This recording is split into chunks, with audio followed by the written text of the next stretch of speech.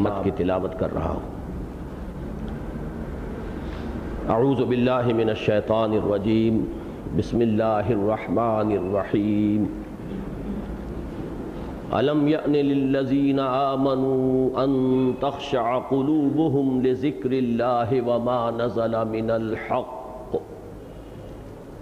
ان تخشع قلوبهم لذکر اللہ وما نزل من الحق ولا يكونوا كالذین اوتوا الكتاب من قبل فطال عليهم الامد فقست قلوبهم وكثير منهم فاسقون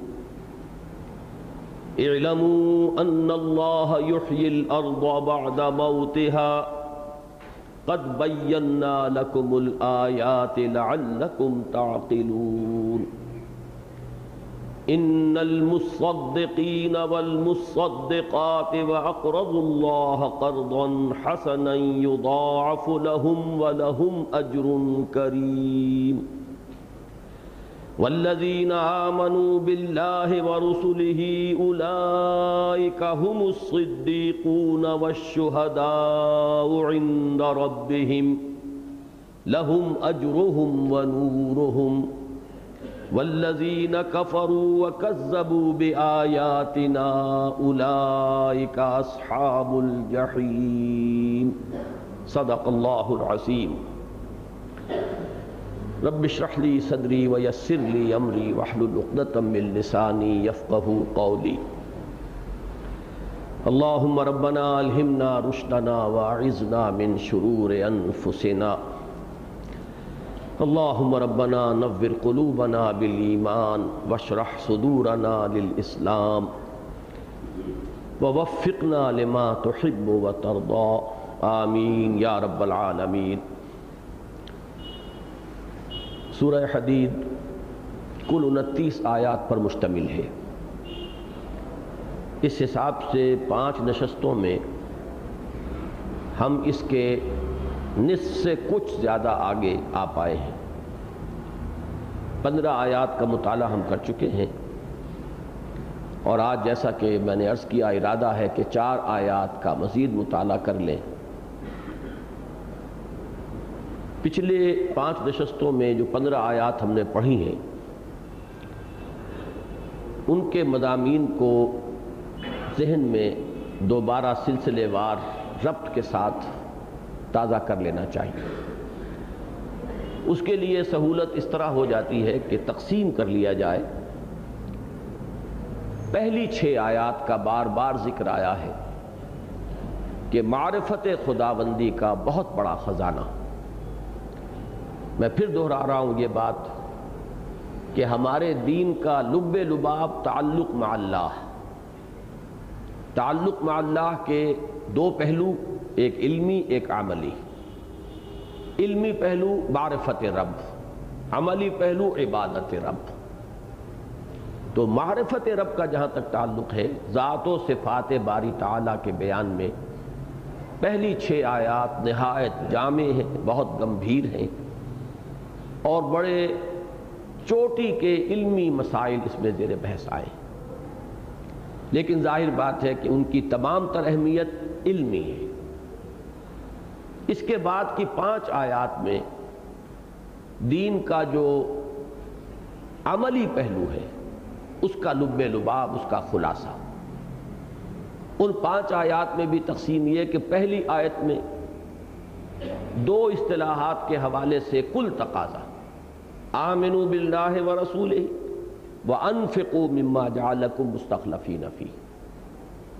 ایمان لاؤ اللہ پر، اس کے رسول پر، جیسے کہ ایمان کا حق ہے، اور خرچ کر دو اس کے راستے میں ان تمام چیزوں میں سے کہ جس میں اس نے تمہیں مستخلف بنایا ہے، تمہیں کچھ اختیار دے دیا ہے۔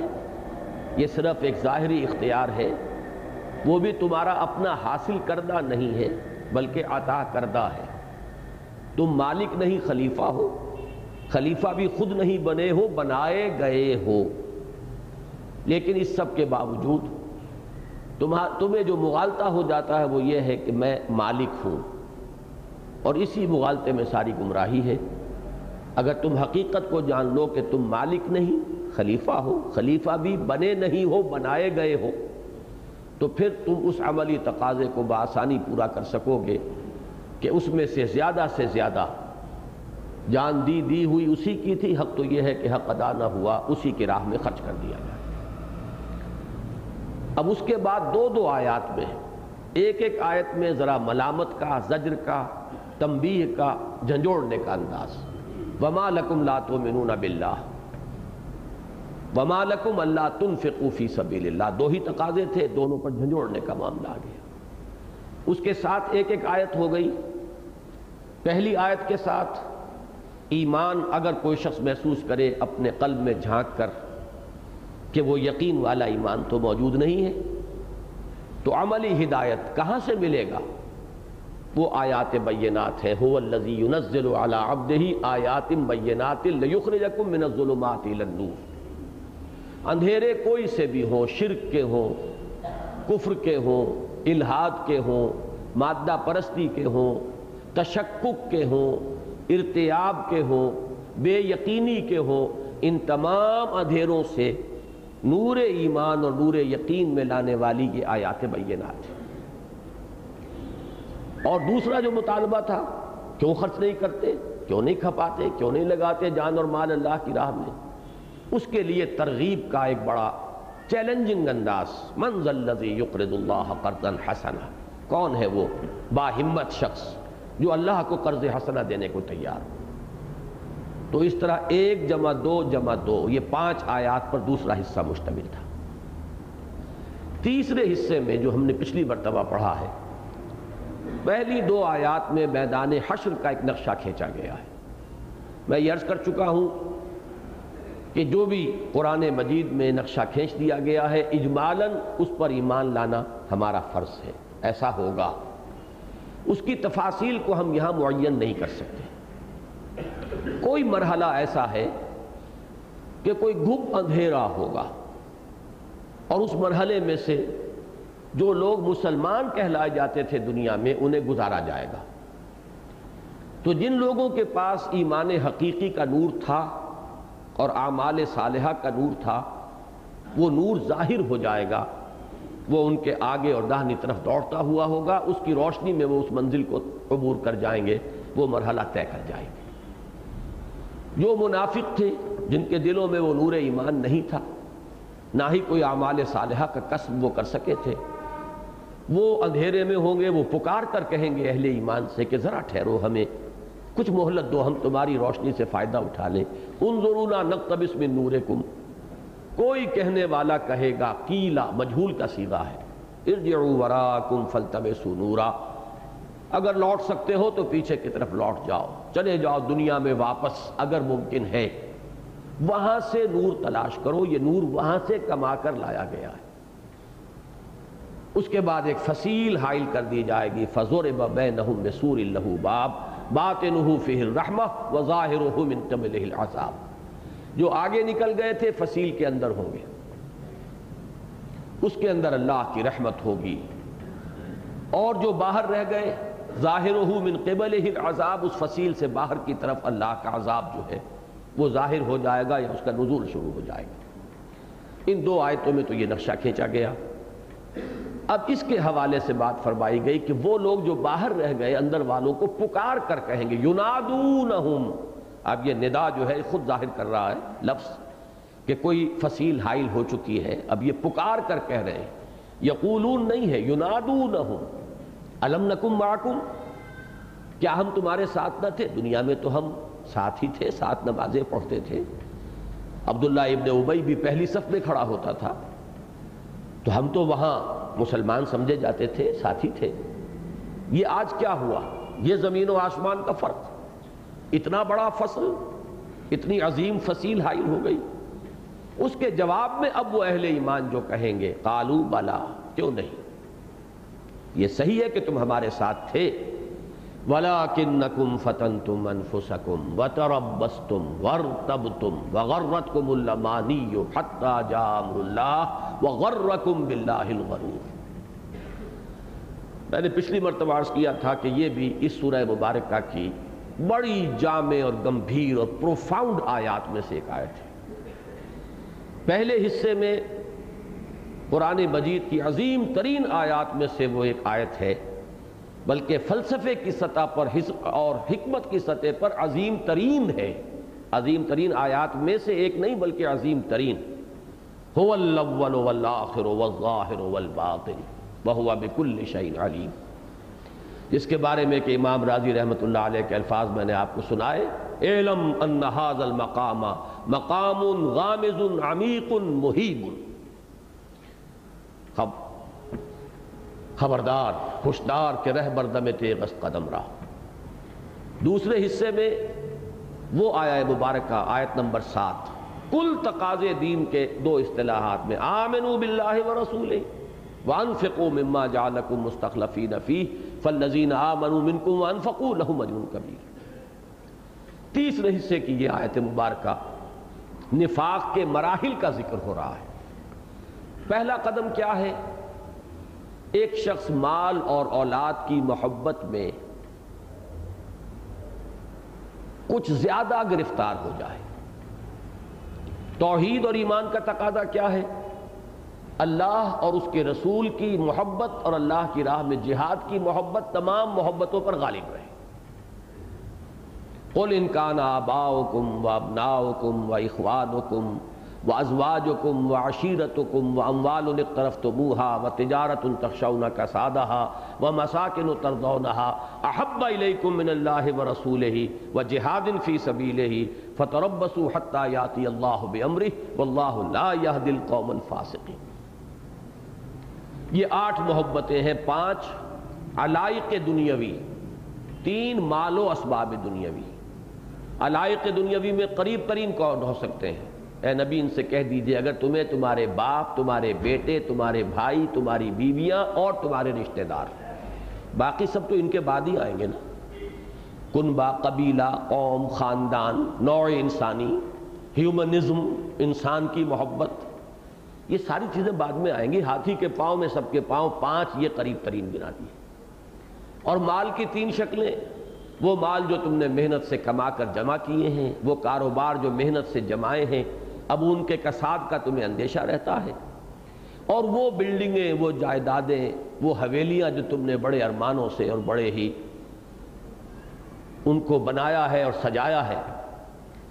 اگر یہ 8 محبتیں، اسی کو علامہ اقبال نے ایک شعر میں جمع کیا ہے، یہ مال و دولت دنیا، یہ رشتہ و پیوند، بتان وہم و گما لا الہ الا اللہ۔ لیکن یہی بتان وہم و گناہ ہے کہ جو در حقیقت ہمارا مطلوب و مقصود بن جاتے ہیں۔ اگر کوئی شخص سمجھ لے کہ یہ بتان وہم و گما ہے تو ہی بیڑا پار ہوگا۔ یہ مال و دولت دنیا، یہ رشتہ و پیوند۔ اب ان چیزوں کی محبت اگر اس مطلوبہ حد سے زیادہ بڑھ جاتی ہے تو گویا کہ انسان نے اپنے آپ کو اپنے ہاتھوں فتنے میں ڈال دیا۔ اس کا نتیجہ کیا نکلے گا؟ تربص، گو مگو کی کیفیت، چلوں نہ چلوں، بڑھوں نہ بڑھوں، ذرا تیل دیکھو، تیل کی دھار دیکھو، دیکھو ذرا اونٹ کس کروٹ بیٹھتا ہے۔ انگریزی میں اس کے لیے بہترین اصطلاح ہے کیلکولیٹنگ مائنڈ۔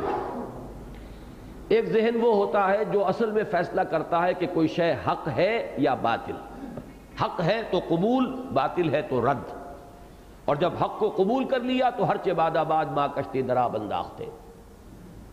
ایک کیلکولیٹنگ مائنڈ ہوتا ہے، کتنے فیصد امکان ہے، حق تو ہے لیکن بہرحال یہ بھی دیکھنا چاہیے کہ اس کے غالب آنے کا کوئی امکان بھی ہے کہ نہیں ہے۔ ہارنے والی پارٹی کے ساتھ اپنے آپ کو اٹیچ کر لینے کا کوئی فائدہ نہیں ہوگا، کچھ بچ بچ کر چلو، کچھ ذرا انتظار کرو، دیکھو حالات کیا کروٹ لیتے ہیں، اونٹ کس کروٹ بیٹھتا ہے۔ یہ کیلکولیٹنگ مائنڈ ہے۔ تو یہ نتیجہ ہے اس کا کہ جب مال و دولت دنیا اور رشتہ و پیوند کی محبت جو ہے اس نے جکڑ لیا تو اب وہ چلنے نہیں دے گی۔ تپتی راہیں مجھ کو پکارے، دامن پکڑے چھاؤں گھنیری۔ اس تذبذب کا نتیجہ یہ نکلتا ہے کہ اب جو تھوڑی بہت پونجی بھی تھی ایمان کی، اس میں شکوک و شبہات کے کانٹے اب چبھنے شروع ہو جاتے ہیں۔ پتہ نہیں ہونا بھی ہے کہ نہیں ہونا، آخرت فی الواقع ہے بھی کہ نہیں۔ یہ بات میں چاہتا ہوں اچھی طرح سمجھ لے۔ عمل سے یقین بڑھتا ہے، بے عملی سے جو رہی صحیح پونجی ہے اس کے اندر بھی کمی آتی ہے۔ ان دونوں چیزوں کے اندر ایک لازم و ملزوم کا تعلق ہے۔ ایمان اور یقین سے عمل پیدا ہوگا، عمل سے ایمان و یقین میں اضافہ ہوگا، پھر اس اضافہ شدہ ایمان و یقین سے عمل کے اندر اور ایک نئی شان پیدا ہوگی، اضافہ ہوگا، اس کی شدت میں اور ترقی ہوگی، اس سے پھر اور یقین پیدا ہوگا۔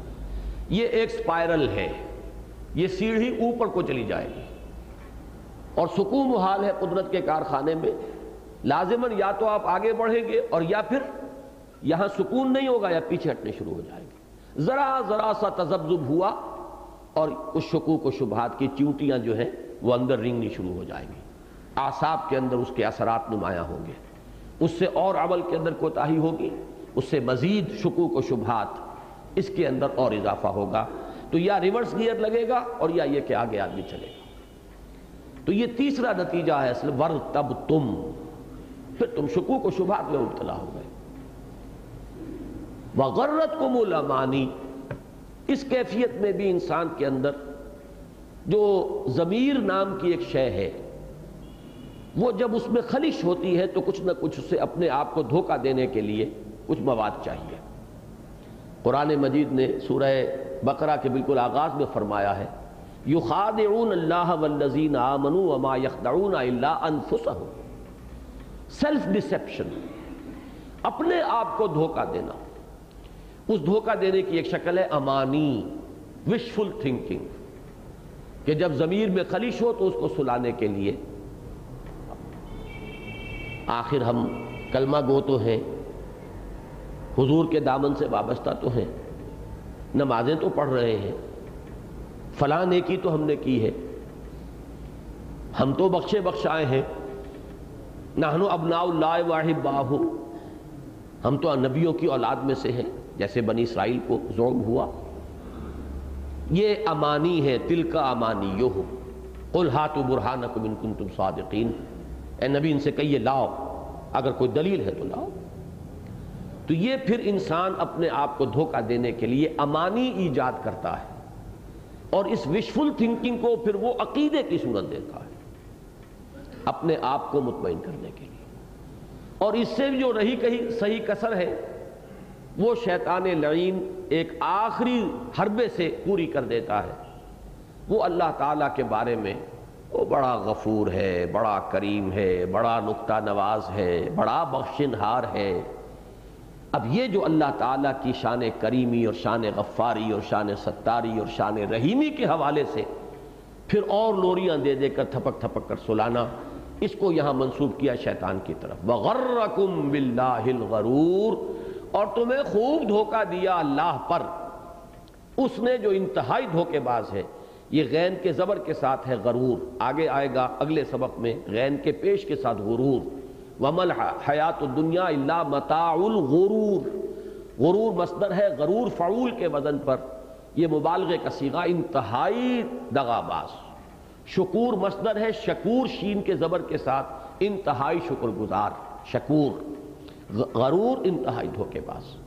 میں نے اشارہ کیا تھا کہ آخری پارے میں جو سورہ انفطار ہے اس کا مرکزی مضمون یہی ہے، یا ایھا الانسان ما غرک بربک الکریم الذی خلقک فسواک فعدلک فی ای صورۃ ما شاء رکبک کلا بل تکذبون بالدین وان علیکم لحافظین کراما کاتبین یعلمون ما تفعلون، کہ یہ جو اپنے رب کی کریمی پر اور رحیمی پر اور غفوری پر اور ستاری پر جو دھوکہ کھا رہے ہو، در حقیقت یہ جزا و سزا کا انکار بن جاتا ہے۔ پھر جزا و سزا کی نفی ہو گئی۔ اللہ تعالیٰ کی شان کریمی اور شان غفاری سے تو کوئی بعید نہیں، تمام انسانوں کو بخش دے، بڑے سے بڑے کافر کو بخش دے، لیکن اللہ نے فرمایا ہے جزا و سزا ہو کر رہے گی، بدلہ مل کر رہے گا۔ تو اس کا کیا معنی ہے کہ تم اس معاملے میں اس درجے تجاوز کر رہے ہو کہ اس سے وہ کلا بل تکذبون بالدین، وہ جزا و سزا کا انکار ہو رہا ہے، اور یہ دھوکہ تمہیں دے رہا ہے وہ شیطان لعین۔ وغرکم باللہ الغرور فالیوم لا یؤخذ منکم فدیۃ ولا من الذین کفروا۔ اب اس میں پھر انجام جو ہے بتا دیا گیا، ایک نقشہ دکھایا گیا تھا میدان حشر کے حوالے سے کہ دودھ کا دودھ پانی کا پانی جدا کر دیا جائے گا، مومنین صادقین آگے نکل جائیں گے، منافقین پیچھے رہ جائیں گے، فصیل حائل ہو جائے گی۔ ادھر اللہ کی رحمتوں کا نزول شروع ہو جائے گا، ادھر اللہ کے عذاب کا ظہور شروع ہو جائے گا۔ آخری الفاظ کے اندر پھر اس انجام کو مزید کھول کر واضح کر دیا گیا، اور اس میں جیسا کہ میں نے عرض کیا تھا کہ کچھ طنز کا رنگ بھی ہے۔ فَالْيَوْمَ لَا يُؤْخَذُ مِنْكُمْ فِدْيَةٌ وَلَا مِنَ الَّذِينَ كَفَرُوا، یہاں جو کافروں کا ذکر ہو رہا ہے وہ ان کی اس بات کے جواب میں کہ أَلَمْ نَكُمْ مَعَكُمْ، انہوں نے یہ کہا تھا کہ کیا ہم تمہارے ساتھ نہ تھے؟ دنیا میں تم اہل ایمان کے ساتھ تھے، یہاں تمہارا انجام کافروں کے ساتھ ہوگا۔ فَالْيَوْمَ لَا يُؤْخَذُ مِنْكُمْ فِدْيَةٌ وَلَا مِنَ الَّذِينَ كَفَرُوا، تو آج نہ تم سے کوئی فدیہ قبول کیا جائے گا، نہ ان سے جنہوں نے کھلم کھلا کفر کیا تھا۔ مَأْوَاكُمُ النَّارُ، یہ ہے اس میں طنز۔ اب تمہاری پناہ گاہ تو آگ ہے۔ اب پناہ گاہ کا لفظ ماوا، ملجا، ماوا اس جگہ کو کہتے ہیں جہاں انسان کسی تکلیف سے بچنے کے لیے، کسی خطرے اور اندیشے سے بھاگ کر کہیں جاتا ہے، سر چھپانے کو، جان بچانے کو، وہ لفظ استعمال کیا مأواکم النار ہی مولاکم، اور اس سے آگے وہی اب تمہاری رفیق اور ہمدرد اور دمساز جو بھی ہے وہی ہے، جو دکھ درد کہنا ہے اس سے کہو، دکھ سکھ جو ہے وہ اس کے ساتھ ہے اب تمہارا، تو یہی تمہاری مولا ہے، وبئس المصیر، اور بہت ہی برا ٹھکانہ ہے۔ اب اگلی 4 آیات جو آج ہمیں پڑھنی ہے، ان میں جو مضمون آ رہا ہے اور جس طرح یہ چاروں آیات باہم مربوط ہیں، اس مضمون کا عنوان اپنے ذہن میں جما لیجئے، سلوک قرآنی۔ سلوک کہتے ہیں راستہ چلنے کو، سالک چلنے والا، اور یہ لفظ جو ہے عام طور پر تصوف کے حلقے میں مستعمل ہے، سالک، کہ سالک بے خبر نبوت راہ و رسم منزل ہا۔ لیکن سلوک کے جو تصورات ہمارے ہاں عام طور پر اہل تصوف کے حلقوں میں پائے جاتے ہیں، قرآن مجید جو سلوک پیش کرتا ہے وہ کچھ مختلف ہے، اپنی جگہ پر ایک مکمل نظام۔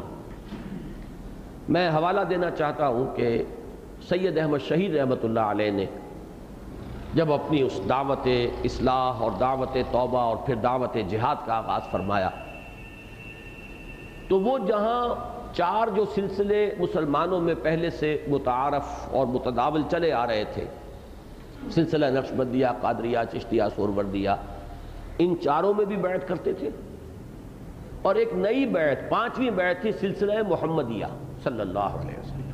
اس سے پہلے تو یہ نام کبھی کسی نے سنا ہی نہیں تھا۔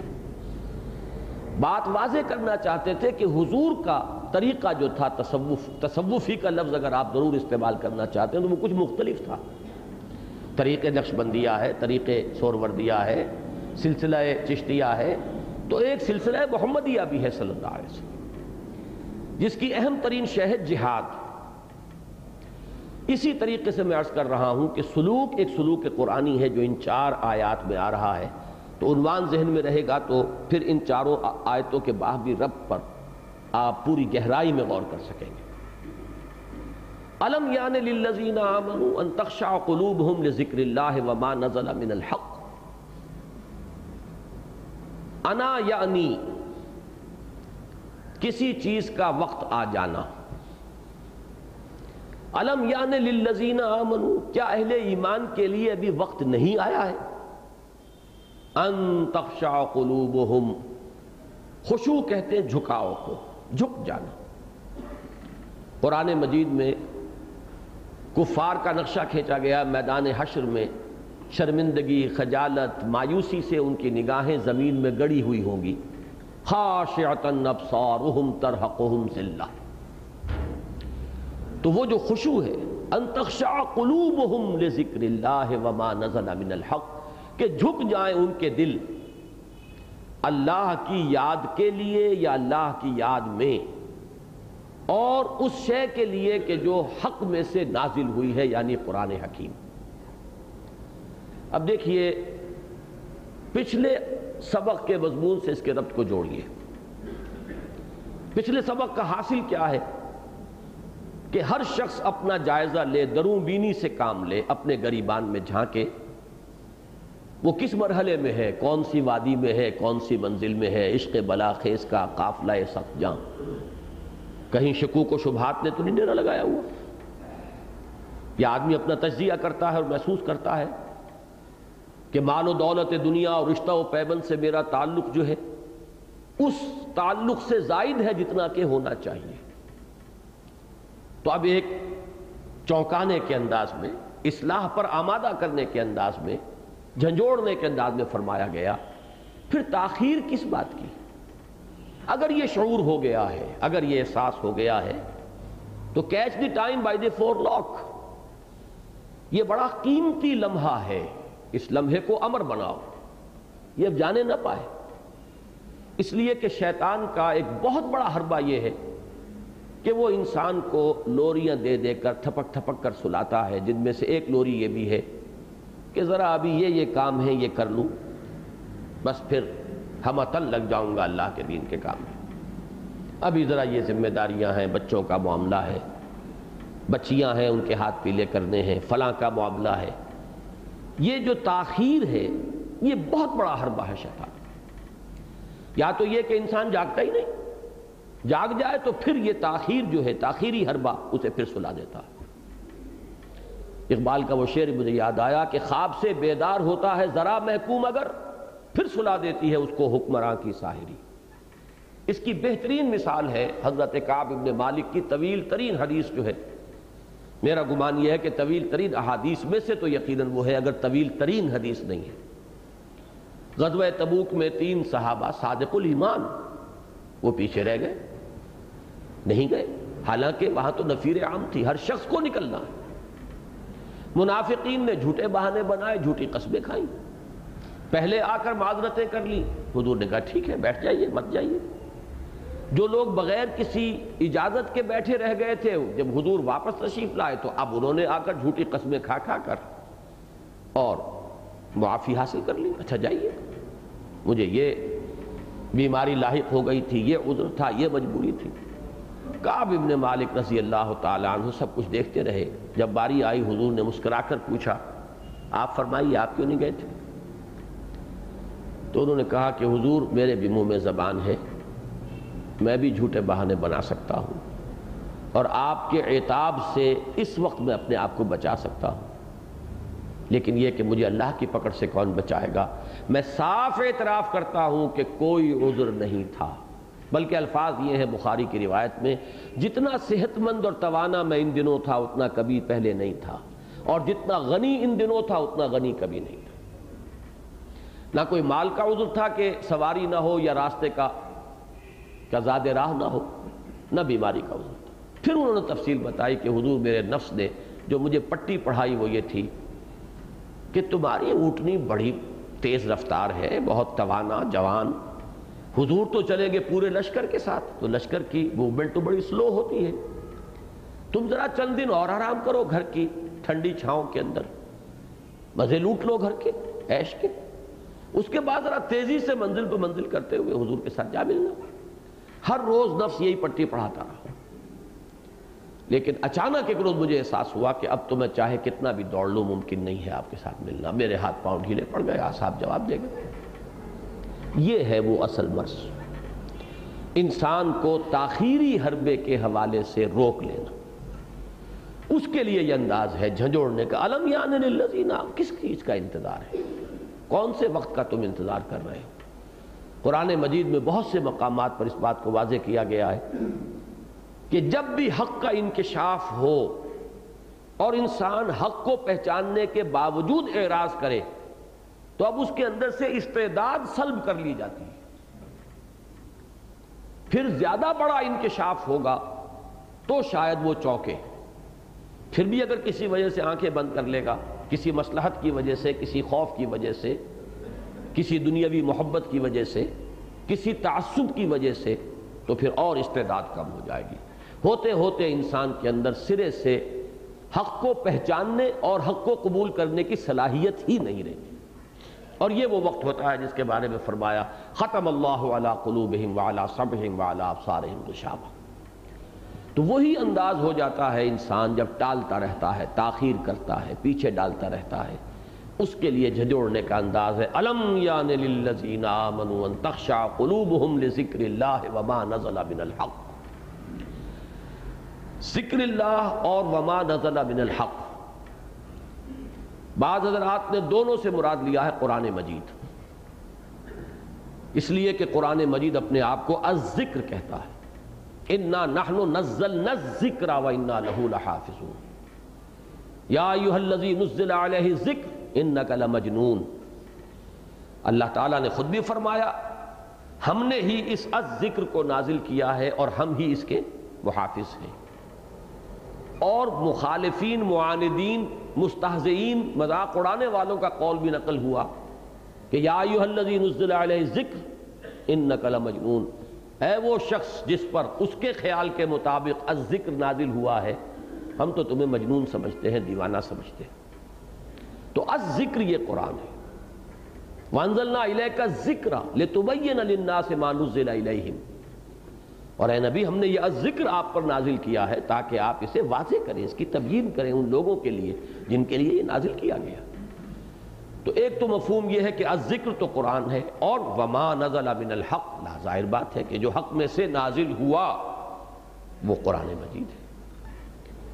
تو گویا کہ دونوں کا مفہوم ایک ہوا. تو واو یہاں پر آئے گا اب واو تفسیری کے معنی میں،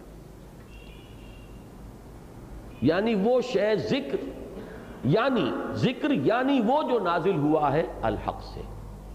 تو یہ واو تفسیری بن جائے گا. اسے واو عطف مانا جائے تو ذکر کو عام رکھیں گے، جیسے کہ سورہ عنکبوت میں آتا ہے 21ویں پارے کی پہلی آیت اتل ما اوحی الیک من الکتاب واقم الصلاۃ ان الصلاۃ تنہی عن الفحشاء والمنکر ولذکر اللہ اکبر واللہ یعلم ما تصنعون. نماز بھی ذکر کے لیے ہے، قرآن بھی ذکر ہے، اور بھی جو ذکر کے حضور صلی اللہ علیہ وسلم سے طریقے ثابت ہوں وہ بھی اس میں شامل ہو جائیں گے عموم کے اندر. تو دونوں باتیں جو ہیں نتیجے کے اعتبار سے کوئی فرق واقع نہیں ہوتا. اور یہاں پھر ایک مرتبہ گویا کہ اس بات کی تاکید ہو گئی کہ اصل شے ہے ایمان، اور ایمان کا منبع اور سرچشمہ ہے یہ قرآن.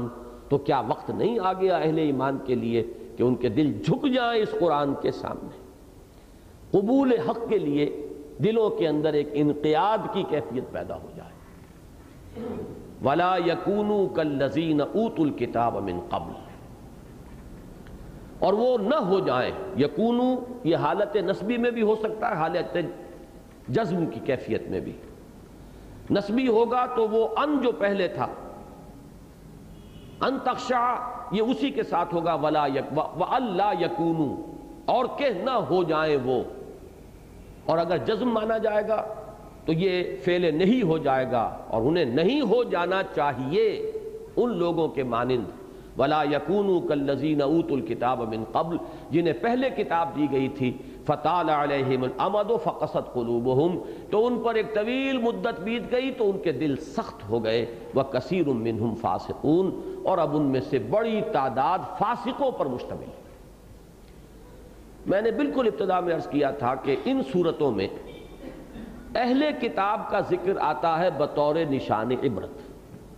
یہاں یہود کا ذکر آیا ہے بطور نشان عبرت، اور اس سورہ مبارکہ کے آخر میں ذکر آئے گا حضرت مسیح علیہ السلام کے پیرووں کا کہ ان سے ایک غلطی ہوئی تھی، اے مسلمانوں تمہیں ان سے بچنا ہے. تو اہل کتاب یہاں براہ راست مخاطب نہیں ہے. خطاب کلیتاً اہل ایمان سے ہے، مسلمانوں سے ہے. مسلمانوں میں مومنین صادقین بھی ہیں، ضعیف الایمان بھی ہیں، اور منافقین بھی شامل ہیں، اس لیے کہ قانوناً منافق بھی مسلمان ہوتا ہے. لیکن خطاب یہاں بالکلیہ مسلمانوں سے ہے، کفار سے نہیں ہے، نہ مشرکین سے اور نہ نصارہ یا یہود سے. لیکن مثال دی گئی ہے کہ تم پہلی امت نہیں ہو، تم سے پہلے بھی امت تھی، انہیں کتاب دی گئی، شریعت دی گئی، ان میں نبیوں کا سلسلہ جاری رہا. بلکہ اس امت کی تاریخ کا آغاز اگر حضرت موسیٰ علیہ السلام سے مانا جائے تو ابتدا میں بھی 2 رسول، حضرت موسیٰ کے ساتھ حضرت ہارون بھی رسول، اور آخری جو ہے وہ پھر 2، حضرت عیسیٰ بھی ہے، حضرت یحییٰ بھی، ہم عصر دونوں موجود ہیں. تو وہاں اتنے نبی آئے، کتابیں آئیں، لیکن یہ کہ ان کے ساتھ کیا ہوا جیسے جیسے وقت گزرا ان کے دل سخت ہوتے چلے گئے. یہ نہیں کہ کتاب ان کے پاس نہیں تھی، کتاب تھی، شریعت تھی، نبیوں کے نام لیوا تھے، اللہ کو ماننے والے تھے. ان تمام چیزوں کے ہوتے ہوئے دل سخت ہو جایا کرتے ہیں. تو دیکھ لو، ان کو اپنے سامنے رکھو بطور نشان عبرت، مبادا تم بھی کہیں انہی کے نقش قدم پر چل رہے ہو، کہیں ایسا تو نہیں. یہ پھر وہی بات ہے، ہارٹ سرچنگ کی دعوت دی جا رہی ہے. اپنے غریبانوں میں جھانکو، کہیں ایسی کیفیت تو نہیں. یہ دل کی سختی کا جو ذکر یہاں پر آیا ہے سورہ بقرہ میں، اس کا نقشہ کھینچا گیا ہے. بڑے سخت الفاظ ہیں. ثم قست قلوبکم فہی کالحجارۃ او اشد قسوۃ وان من الحجارۃ لما يتفجر منه الانہار وان منها لما يشقق فيخرج منه الماء وان منها لما يهبط من خشیۃ اللہ وما اللہ بغافل عما تعملون. پھر اے بنی اسرائیل، تمہارے دل سخت ہوتے چلے گئے، اور اب وہ پتھروں کے مانند ہیں بلکہ ان سے بھی زیادہ سخت. اس لیے کہ پتھروں میں تو ایسے بھی ہیں کہ جن میں سے چشمے پھوٹ بہتے ہیں، چٹانوں میں سے ایسی بھی ہوتی ہیں جو پھٹ جاتی ہیں، ان میں سے پانی نکل آتا ہے. چٹانیں ایسی بھی ہیں جو اللہ کے خوف سے زمیں بوس ہو جاتی ہیں. لیکن انسان کے دل میں جب سختی پیدا ہو جاتی ہے تو اس سختی کا مقابلہ اس کائنات کی کوئی دوسری شے نہیں کر سکتی. ثم قست قلوبکم فہی کالحجارۃ او اشد قسوۃ. تو یہاں اس کی طرف اشارہ کیا، فطال علیہم الامد فقست قلوبہم. تو ایک طویل مدت جب بیت گئی تو ان کے دل سخت ہو گئے. یہاں امام رازی نے حضرت ابوبکر صدیق کا قول نقل کیا ہے، وہ ہماری عبرت کے لیے اور ہمارے سبق آموزی کے لیے بہت مفید ہے. وہ بالکل ایسا ہی قول ہے جیسے کہ حضور سے یہ قول منقول ہے کہ آپ نے فرمایا کہ انہ لیغان علی قلبی، میرے دل پر بھی کبھی کبھی ایک حجاب سا طاری ہو جاتا ہے. وانی لاستغفر اللہ 70 مرۃ فی کل یوم، اور میں ہر روز اللہ سے 70 مرتبہ استغفار کرتا ہوں. اب یہ کیفیت تو ہے، معاذ اللہ ہم یہ نہیں کہہ سکتے کہ حضور کو تکلف یا تصنع فرما رہے ہیں. ما انا من المتکلفین، تکلف اور تصنع کا کوئی سوال ہی نہیں، اس کوچے میں گزر ہی نہیں. کوئی کیفیت تو ہے، لیکن یہ کہ اپنے اوپر ہم قیاس نہیں کر سکتے. کہاں ہمارے حجابات اور کہاں محمد الرسول اللہ صلی اللہ علیہ وسلم کے قلب کے حجابات. لیکن اپنے اپنے مقام اور مرتبے کی حیثیت سے وہ اسے حجاب سے تعبیر کر رہے ہیں. ہماری 100 حضوریاں شاید اس پر قربان ہو جائیں، لیکن حضور صلی اللہ علیہ وسلم کے اعتبار سے کوئی شے ہے جسے آپ نے قرار دیا ہے کہ حجاب مجھ پر بھی طاری ہو جاتا ہے. انہ لیغان علی قلبی وانی لاستغفر اللہ 70 مرۃ فی کل یوم. بالکل یہی معاملہ ہوا. اہل یمامہ کا ایک وفد آیا ہوا تھا حضرت ابوبکر صدیق رضی اللہ تعالیٰ عنہ کے عہد خلافت میں. تو یہ آیات ان کو پڑھ کر سنائی گئی، جیسے حضور کے زمانے میں بھی جب ایک عیسائیوں کا وفد آیا تھا اور آیات پڑھی گئی تھی قرآن مجید کی تو وہ رو پڑے تھے. وَإِذَا سَمِعُوا مَا أُنزِلَ إِلَى الرَّسُولِ تَرَىٰ أَعْيُنَهُمْ تَفِيضُ مِنَ الدَّمْعِ مِمَّا عَرَفُوا مِنَ الْحَقِّ. جب انہوں نے سنا اس کلام کو کہ جو نازل کیا گیا ہے رسول پر، تو تم نے دیکھا ان کی آنکھوں کو کہ وہ بہہ نکلیں ندیاں بن کر آنسوؤں سے. وہ جو ایک معرفت حق کا ایک تاثر ہوا قلب پر، اس سے ان کے آنکھوں سے آنسو بہہ نکلے. یہی معاملہ اس وقت ہوا. وہ لوگ رونے لگے.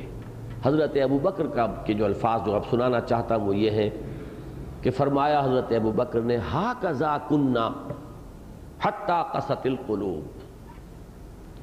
اسی طرح ہم بھی تھے، ہمارا حال بھی یہی تھا. قرآن کا ایک لفظ پڑھتے ہوئے سنتے ہوئے ہمارے دل پر بھی یہی رقت طاری ہوتی تھی، یہاں تک کہ ہمارے دل سخت ہو گئے. اب دل کی یہ سختی جو ہے میں نے اس لیے ذکر کیا ہے کہ کہیں ہم اپنے آپ کو بالکل امیون نہ سمجھ بیٹھے. ہم سے کیا تعلق دل کی سختی کا؟ تو حضرت ابوبکر صدیق کا اگر یہ احساس ہو رہا ہے کہ حتی قست القلوب، یہاں تک کہ دل سخت ہو گئے، تو تاب دیگرہ چہ رسد اب دوسروں کا معاملہ کیا ہوگا؟ کون اس سے اپنے آپ کو محفوظ و مامون سمجھے گا؟ تو فرمایا وَلَا يَكُونُوا كَالَّذِينَ أُوتُوا الْكِتَابَ مِنْ قَبْلُ فَطَالَ عَلَيْهِمُ الْأَمَدُ فَقَسَتْ قُلُوبُهُمْ وَكَثِيرٌ مِّنْهُمْ فَاسِقُونَ. اب ظاہر بات ہے جب دل سخت ہو جائے گا تو اس کا نتیجہ نکلے گا انسان کے عمل میں فسق اور فجور. اب ان کی بڑی تعداد جو ہے، بہت بڑی تعداد ان میں فاسقین، فساق و فجار پر مشتمل ہے. اللہ کے احکام کو توڑتا ہے آدمی، اس کے احساس پر جوں تک نہیں دینگتی، ضمیر چیخ چیخ کر بالآخر مردہ ہو جاتا ہے، اندر سے بھی پھر خلش جو ہے وہ انسان کو نہیں ستاتی. اچھا، اب اگر یہ کیفیت انسان محسوس کرے، اس کو پھر نفسیاتی طور پر جیسے کہ وہ نفاق کے مراحل تھے، جو شخص تو نفاق کی اس منزل کو پہنچ چکا، ضل ضلالا بعیدا، ان کے لیے ان آیات کے اندر وہ تو پھر یہ کہ طبع اللہ علی قلوبہم، ان کے دلوں پر تو مہر ہو چکی، ان آیات سے بھی ان کے اندر کوئی اثر پیدا نہیں ہوگا. یہ کون لوگ ہیں اصل میں جن سے خطاب ہو رہا ہے؟ جن میں وہ مرض ابھی ابتدائی منزلوں میں ہے، ابتدائی مراحل میں ہے. ابھی صرف ان کی محبت کی ترازو کی ڈنڈی ذرا سی جھکی ہے، مال و دولت دنیا اور رشتہ و پیوند کی طرف ذرا سا جھکاؤ ہوا ہے، اور ابھی صرف تربص کے اندر مبتلا ہی ہوئے ہیں. وہ اگر جاگ جائیں گے، ہوش میں آ جائیں گے، اور وہ ان آیات کو پڑھ کر ان کے اندر احساس اور شعور جو ہے بیدار ہو جائے گا، تو وہ ہیں اصل مخاطب. کہ ہم انہیں مزید چونکانے کے لیے کہ کہیں شیطان کا کوئی تاخیری حربہ انہیں اب اپنی اصلاح پر قبر بستہ ہونے سے روک نہ لے. الم یان للذین آمنوا ان تخشع قلوبہم لذکر اللہ وما نزل من الحق ولا يكونوا كالذين اوتوا الكتاب من قبل فطال عليهم الامد فقست قلوبهم وكثير منهم فاسقون. اب اگر کوئی شخص یہ محسوس کرتا ہے اپنے باطن میں، تو ایک ممکنہ معاملہ یہ ہے کہ اس پر مایوسی طاری ہو جائے، اور مایوسی جو ہے وہ پھر اصلاح کے دروازے کو بند کر دیتی. وہ قوت ارادی جو اصلاح کے لیے درکار ہے، مایوسی اسے شل کر دیتی.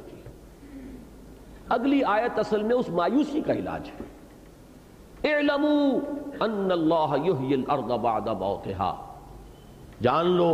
اب یہ جو انداز ہے اعلموا، اس سورہ مبارکہ میں آگے بھی آئے گا چل کر، یہ جان لو، اس حقیقت کو اچھی طرح پہچانو کہ اللہ تو زمین کو اس کے مردہ ہونے کے بعد زندہ کر دیا کرتا ہے.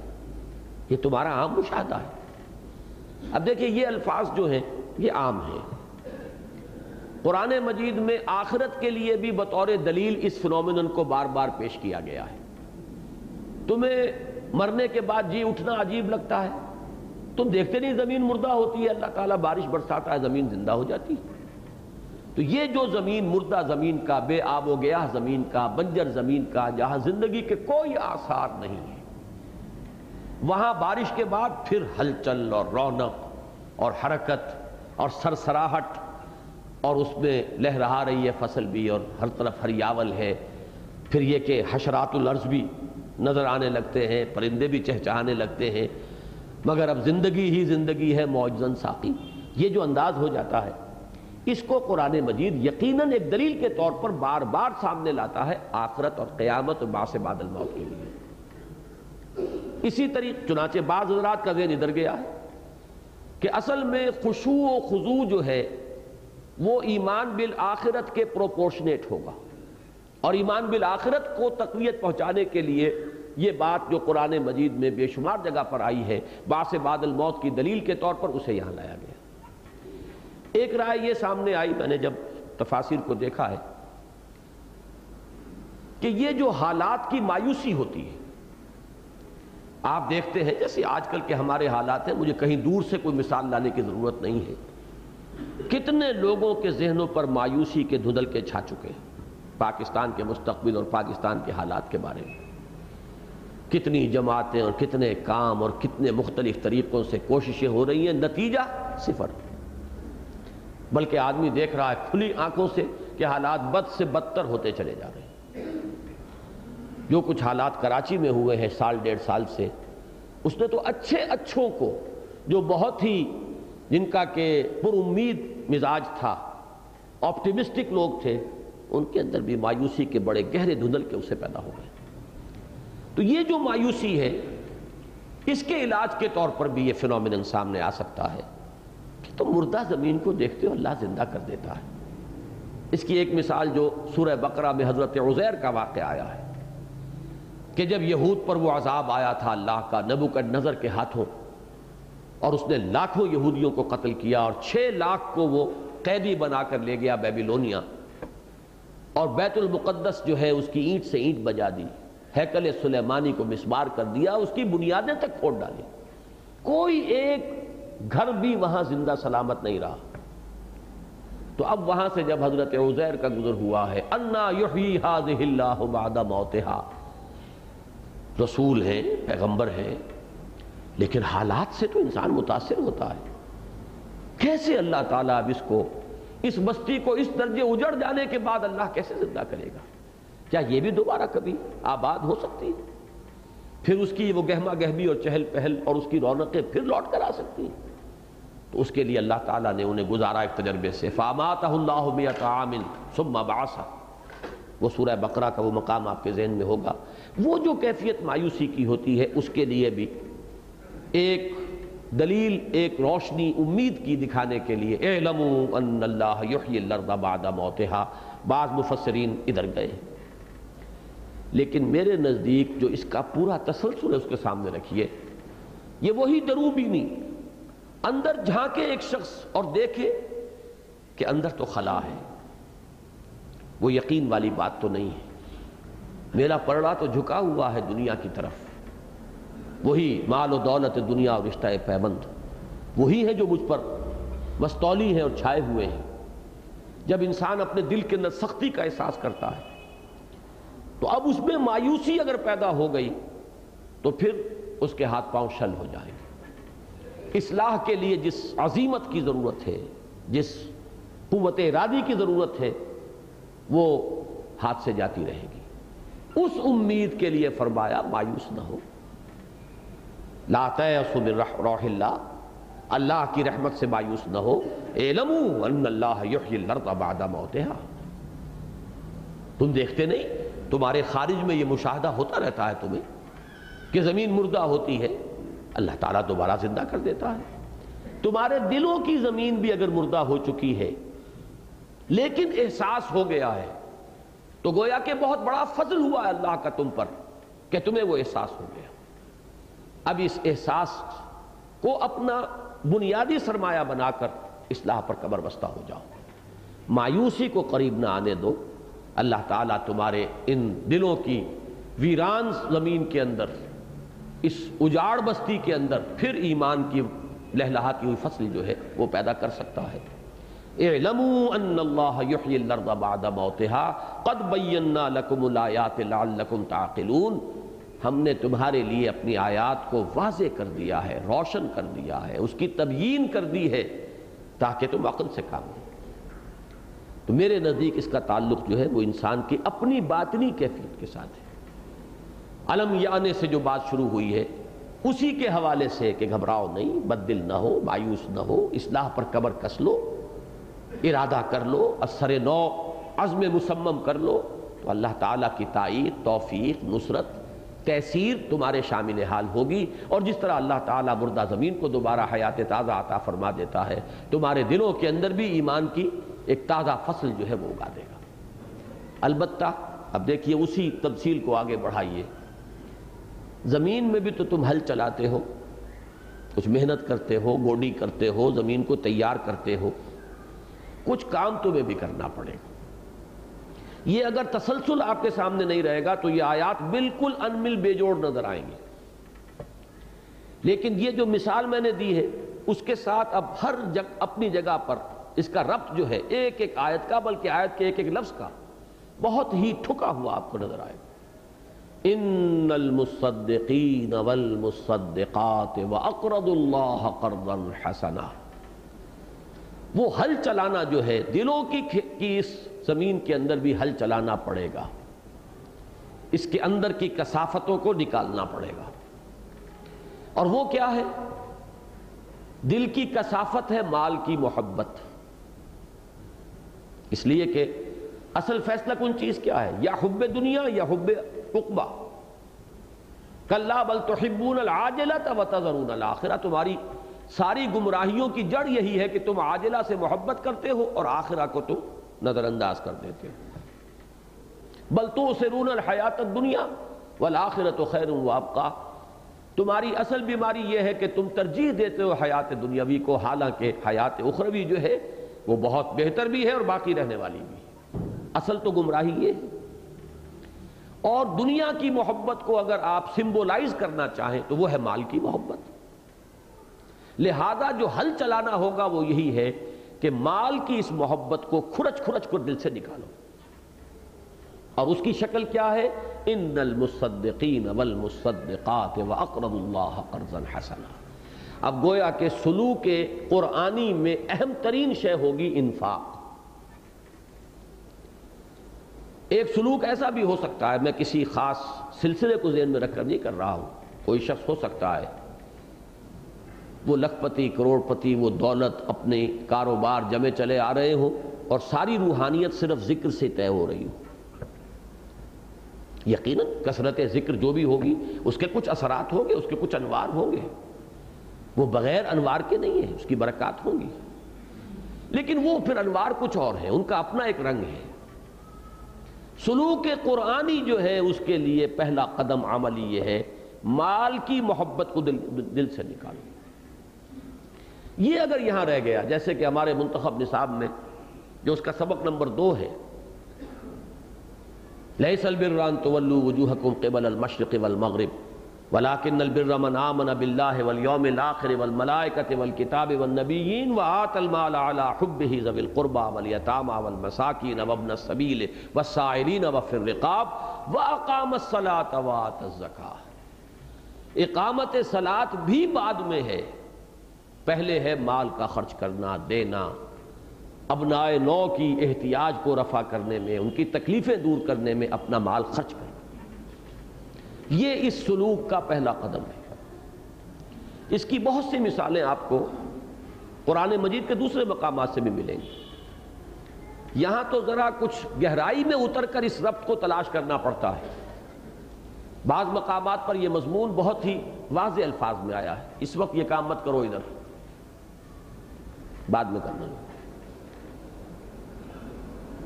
مثال کے طور پر ایک آیت اس قدر نمایاں ہو کر سامنے آتی ہے، لن تنالوا البر حتی تنفقوا مما تحبون۔ لام اور نون کی اس نفی کے ساتھ جو آتی انتہائی تاکیدی نفی ہے، یہ ہرگز نہیں پہنچ سکتے نیکی کے مقام کو جب تک کہ تم خرچ نہ کرو، اور خرچ بھی وہ شے کرو جو تمہیں محبوب ہو، تب نیکی کے مقام تک رسائی ہو۔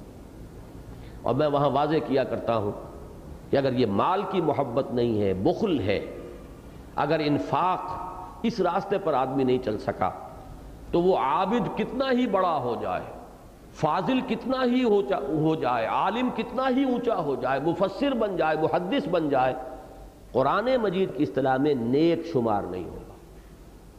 اس لیے کہ ہر لفظ کی اپنی ایک کنوٹیشن ہے، ہر لفظ کا اپنا ایک مفہوم ہے۔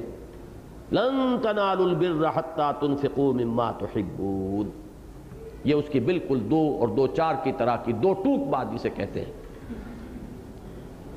اسی طریقے سے آخری پارے میں فرمایا فلقتحم العقبہ، انسان گھاٹی کو عبور نہیں کر پایا۔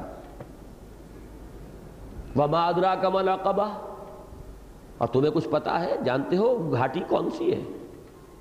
فک رقبۃ، کسی گردن کا آزاد کرا دینا، او اطعام فی یوم ذی مسغبۃ، یا کھانا کھلانا قحط کے دن میں، جبکہ خود اپنے لیے اندیشہ ہو رہا ہو، نظر آ رہا ہو کہ میرا اپنا بھی جو ذخیرہ تھا وہ ختم ہونے کے قریب آ چکا ہے، اور خود مجھے اب فاقوں کا اندیشہ ہے، اس دن کھانا کھلانا۔ یتیما ذا مقربۃ او مسکینا ذا متربہ، کسی یتیم کو جو قرابت دار بھی ہو اور مسکین کو جو خاک میں رل رہا ہو۔ اور یہاں لفظ آیا انتہائی اہم، ثم کان من الذین آمنوا وتواصوا بالصبر وتواصوا بالمرحمہ، پھر وہ شامل ہو ان لوگوں میں جو ایمان لائے اور جنہوں نے ایک دوسرے کو وصیت کی، مرحمہ کی اور صبر کی۔ یہ ثم کا لفظ وہاں بہت اہم ہے، اسی کو یہاں پر میں عرض کروں گا کہ یہاں محذوف سمجھیے، اس لیے کہ اس آیت اور اگلی آیت کا ربط جو ہے وہ بالکل نہیں سمجھ میں آتا اگر یہ لفظ ثم کو یہاں محذوف نہیں مانیں گے، کہ اس گھاٹی میں سے، اس باٹل نیک میں سے انسان گزر جائے، پھر ایمان کا اگر بیج پڑے گا دل میں تو کھیتی لہلہائے گی. اور اگر یہ بخل کی کثافت اور نجاست دل کے اندر جوں کی تو رہی تو اگر بیج پڑ بھی گیا تو نفاق وجود میں آئے گا، وہ ایمان کی کھیتی نہیں لہلا سکتی. اس لیے کہ اصل فیصلہ کن شے یہ ہے اس نجاست سے دل کو صاف کرنا.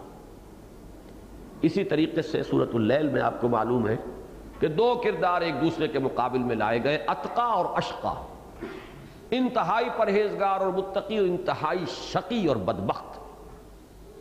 اتقا کے 3 اوصاف بیان ہوئے، فَأَمَّا مَنْ أَعْطَى وَاتَّقَى وَصَدَّقَ بِالْحُسْنَى. 3 شرطیں پوری ہوں گی. پہلی کیا؟ اعطاء، دینا. اور بالمقابل 3 شرطیں، وَأَمَّا مَنْ بَخِلَ وَاسْتَغْنَى وَكَذَّبَ بِالْحُسْنَى. اس اشقا والی جو فہرست ہے اس میں پہلی صفت کیا ہے؟ بخل.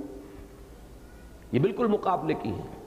فَأَمَّا مَنْ أَعْطَى وَاتَّقَى وَصَدَّقَ بِالْحُسْنَى فَسَنُيَسِّرُهُ لِلْيُسْرَى وَأَمَّا مَنْ بَخِلَ وَاسْتَغْنَى وَكَذَّبَ بِالْحُسْنَى فَسَنُيَسِّرُهُ لِلْعُسْرَى. ایک اتقا کے مقام کی طرف جانے والا راستہ، ایک اشقا کے مقام تک لے جانے والا راستہ. ایک کا پہلا قدم اعطاء ہے، سخاوت ہے، جود ہے، انسانی ہمدردی ہے. دوسرے کا پہلا قدم بخل ہے، مال کی محبت ہے، شح ہے. وَمَنْ يُوقَ شُحَّ نَفْسِهِ فَأُولَٰئِكَ هُمُ الْمُفْلِحُونَ. جو اپنے جی کے اس شح اور لالچ سے بچا لیا گیا وہی فلاح پانے والا ہے.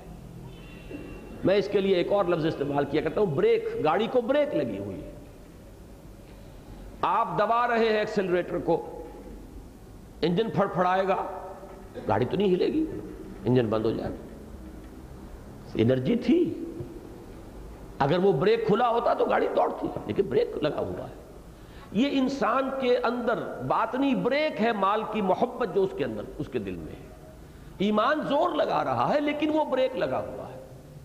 وہ صرف یہ کہ ناکنگ کر کے اور انجن پھڑپھڑا کر وہاں پہ رک جائے گا.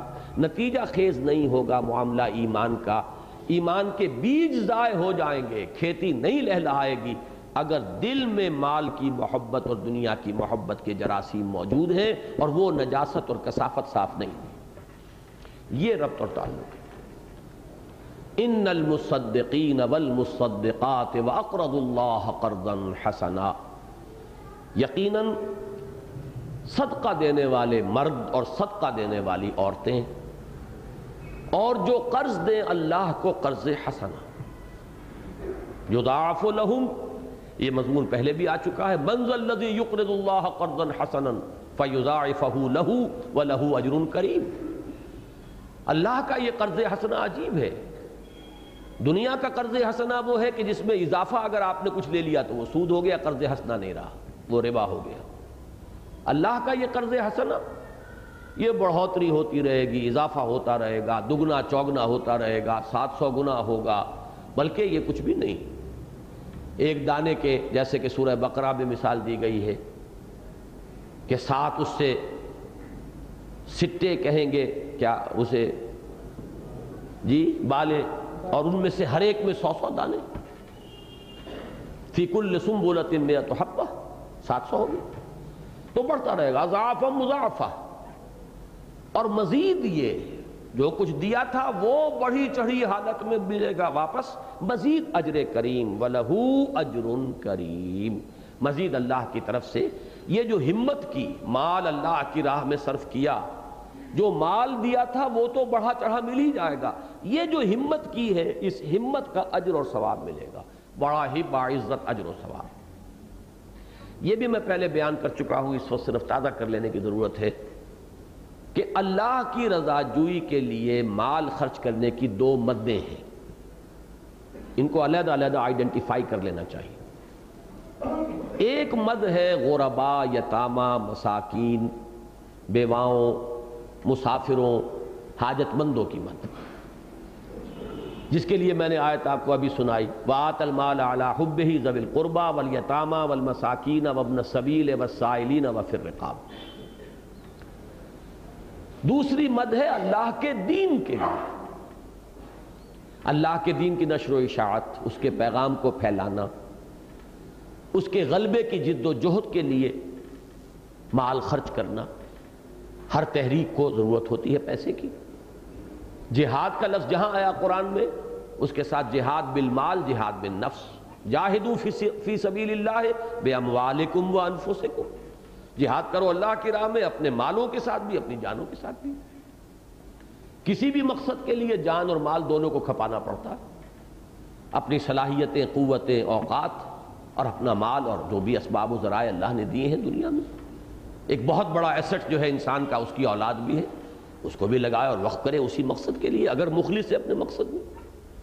ورنہ بہت سے لوگوں کے ہاں آپ کو یہ بات نظر آئے گی کہ بڑا یہ اندر ان کے ایک عجیب چور دروازہ خود لگے ہوئے ہیں دین کے کام میں، لیکن اولاد کو بالکل دوسرے راستے پر ڈال دیا ہے کہ ہم نے تو بہرحال اپنی زندگی جیسے بھی ہے ضائع کر لی. اصل میں دل میں ان کے یہ ہوتا ہے اور اب ہم اور کچھ کام کر نہیں سکتے، ہم تو اسی کام کے قابل رہ گئے. لیکن تم بہرحال کوئی اور راستہ دیکھو. اور یہ میں عرض کیا کرتا ہوں کسی پر اس وقت طنز نہیں ہے، اصول کی حیثیت سے عرض کر رہا ہوں. کسی شخص کی اصل باطنی شخصیت کو دیکھنا ہو، اس کی باطن کے اوپر نظر ڈالنی ہو تو یہ دیکھو کہ وہ اپنی اولاد کو کیا بنانا چاہ رہا ہے. یہ نہیں کہ وہ کیا کر رہا ہے. وہ کیا کر رہا ہے اس کے بہت سے اسباب ہو سکتے ہیں، لیکن اس کی اپنی امنگ جو ہے اندر کی، اس کا اپنا جذبہ جو ہے، اس کا اپنا ویلیو سٹرکچر، کس چیز کی کیا قدر و قیمت اس کے اندر ہے، اس کا ظہور ہوتا ہے اس کی کوشش میں کہ وہ اولاد کو کیا بنانا چاہ رہا ہے. بنا سکے نہ بنا سکے یہ بات دوسری ہے، لیکن اس کی اپنی کوشش کس رخ کی ہے وہ ہے اس کا اصل باطن، وہ ہے اس کا اصل ویلیو سٹرکچر جسے آپ کہتے ہیں، اس کی اصل اقدار باطنی. بہرحال اس وقت تو ذکر آ گیا مال اولاد. انما اموالکم و اولادکم فتنہ، اسی معنی میں تو کہا یہی دو تو ہیں جن پر تمہیں آزمایا جا رہا ہے، یہی تو کسوٹیاں ہیں جن پر تمہیں رگڑ کر تمہارے اندر کتنا کچھ کھرا ایمان ہے اور کتنا کچھ کھوٹ ہے اس کا امتحان لیا جا رہا ہے. تو یہ اللہ کے دین کے لیے خرچ کرنا، کھپانا، یہ ایک مد، اور غریبوں، مسکینوں، بیواؤں، یتیموں، محتاجوں، مسافروں، سائلوں کے لیے یہ دوسری مد. اور ان دو کے لیے جو اصطلاحات ہیں اس کو ذہن میں رکھیے. پہلی کے لیے عام طور پر آئے گا لفظ صدقہ، اور زکوٰۃ بھی در حقیقت اسی مد کی شے ہے. اگرچہ زکوٰۃ کے بھی 8 مدوں میں سے ایک مد جو ہے وہ فی سبیل اللہ کی ہے، لیکن یہ کہ 7 مدیں جو ہیں اس کی وہ اسی کھاتے کی ہیں، غربا، مساکین، یتامہ، محتاج، ان کے لیے. اور میں نے پچھلی مرتبہ بھی عرض کیا تھا، اس سے پچھلی مرتبہ، کہ یہی وجہ ہے کہ زکوٰۃ کے بجائے لفظ صدقات آیا ہے سورہ توبہ کی اس آیت میں جس میں کہ وہ مدیں بیان ہوئی. انما الصدقات للفقراء، یہاں سے وہ آیت چلتی ہے تو وہاں لفظ زکوٰۃ کو بھی صدقات کے لفظ سے تعبیر کیا گیا. تو صدقہ اور زکوٰۃ یہ ہے اس پہلی مد کے لیے اصطلاحات. اور انفاق فی سبیل اللہ یا مجرد انفاق اور اللہ کو قرض حسنہ دینا یہ ہے دوسری مد. اگرچہ یہ انٹر کنورٹیبل ہوں گی، ایک دوسرے کی جگہ پر بھی آ جائیں گی. اگر انسان غریبوں اور یتیموں کو بھی دے رہا ہے لیکن دے رہا ہے خالصتاً لوجہ اللہ، اللہ کی رضا جوئی کے لیے، تو یہ بھی یقیناً اللہ کے ذمہ قرضہ ہے جو اللہ اسے چکائے گا. لیکن یہ کہ اصل میں ان دونوں کے اپنے اپنی جو ہیں مدیں علیحدہ علیحدہ، ان کو سمجھ لیجئے. یہی وجہ ہے کہ یہاں پر اس آیت میں ان دونوں کو جمع کر دیا گیا. ان المصدقین والمصدقات واقرضوا اللہ قرضا حسنا. جہاں تک وہ دل کی نجاست کو دھونے کا تعلق ہے، دونوں کی تاثیر جو ہے وہ اپنی جگہ مسلم ہے. لہذا جو سلوک قرآنی کا معاملہ آیا تو اس میں ان دونوں کو جمع کر دیا گیا. یقیناً صدقہ دینے والے مرد اور صدقہ دینے والی عورتیں، اور جو اللہ کو قرض حسنہ دیں، یضاعف لہم ولہم اجر کریم، ان کے لیے دوہرا کیا جائے گا، بڑھایا جائے گا اور ان کو اجر کریم سے نوازا جائے گا. اب اگلی آخری آیت آ رہی ہے. یہاں ہے جو میں نے عرض کیا تھا کہ اگر سما والی مثال جو میں نے دی ہے آپ کو، فلقتحم العقبہ وما ادراک ما العقبہ فک رقبہ او اطعام فی یوم ذی مسغبہ یتیما ذا مقربہ او مسکینا ذا متربہ ثم کان من الذین آمنوا وتواصوا بالصبر وتواصوا بالمرحمہ. وہی ثم یہاں بھی مقدر مانیے.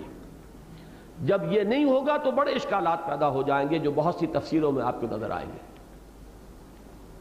والذین آمنوا باللہ ورسلہ، اور وہ لوگ جو ایمان لائے اللہ پر اور اس کے رسولوں پر، اولئک ھم الصدیقون والشہداء عند ربہم، تو وہ ہیں صدیق اور شہداء اپنے رب کے پاس.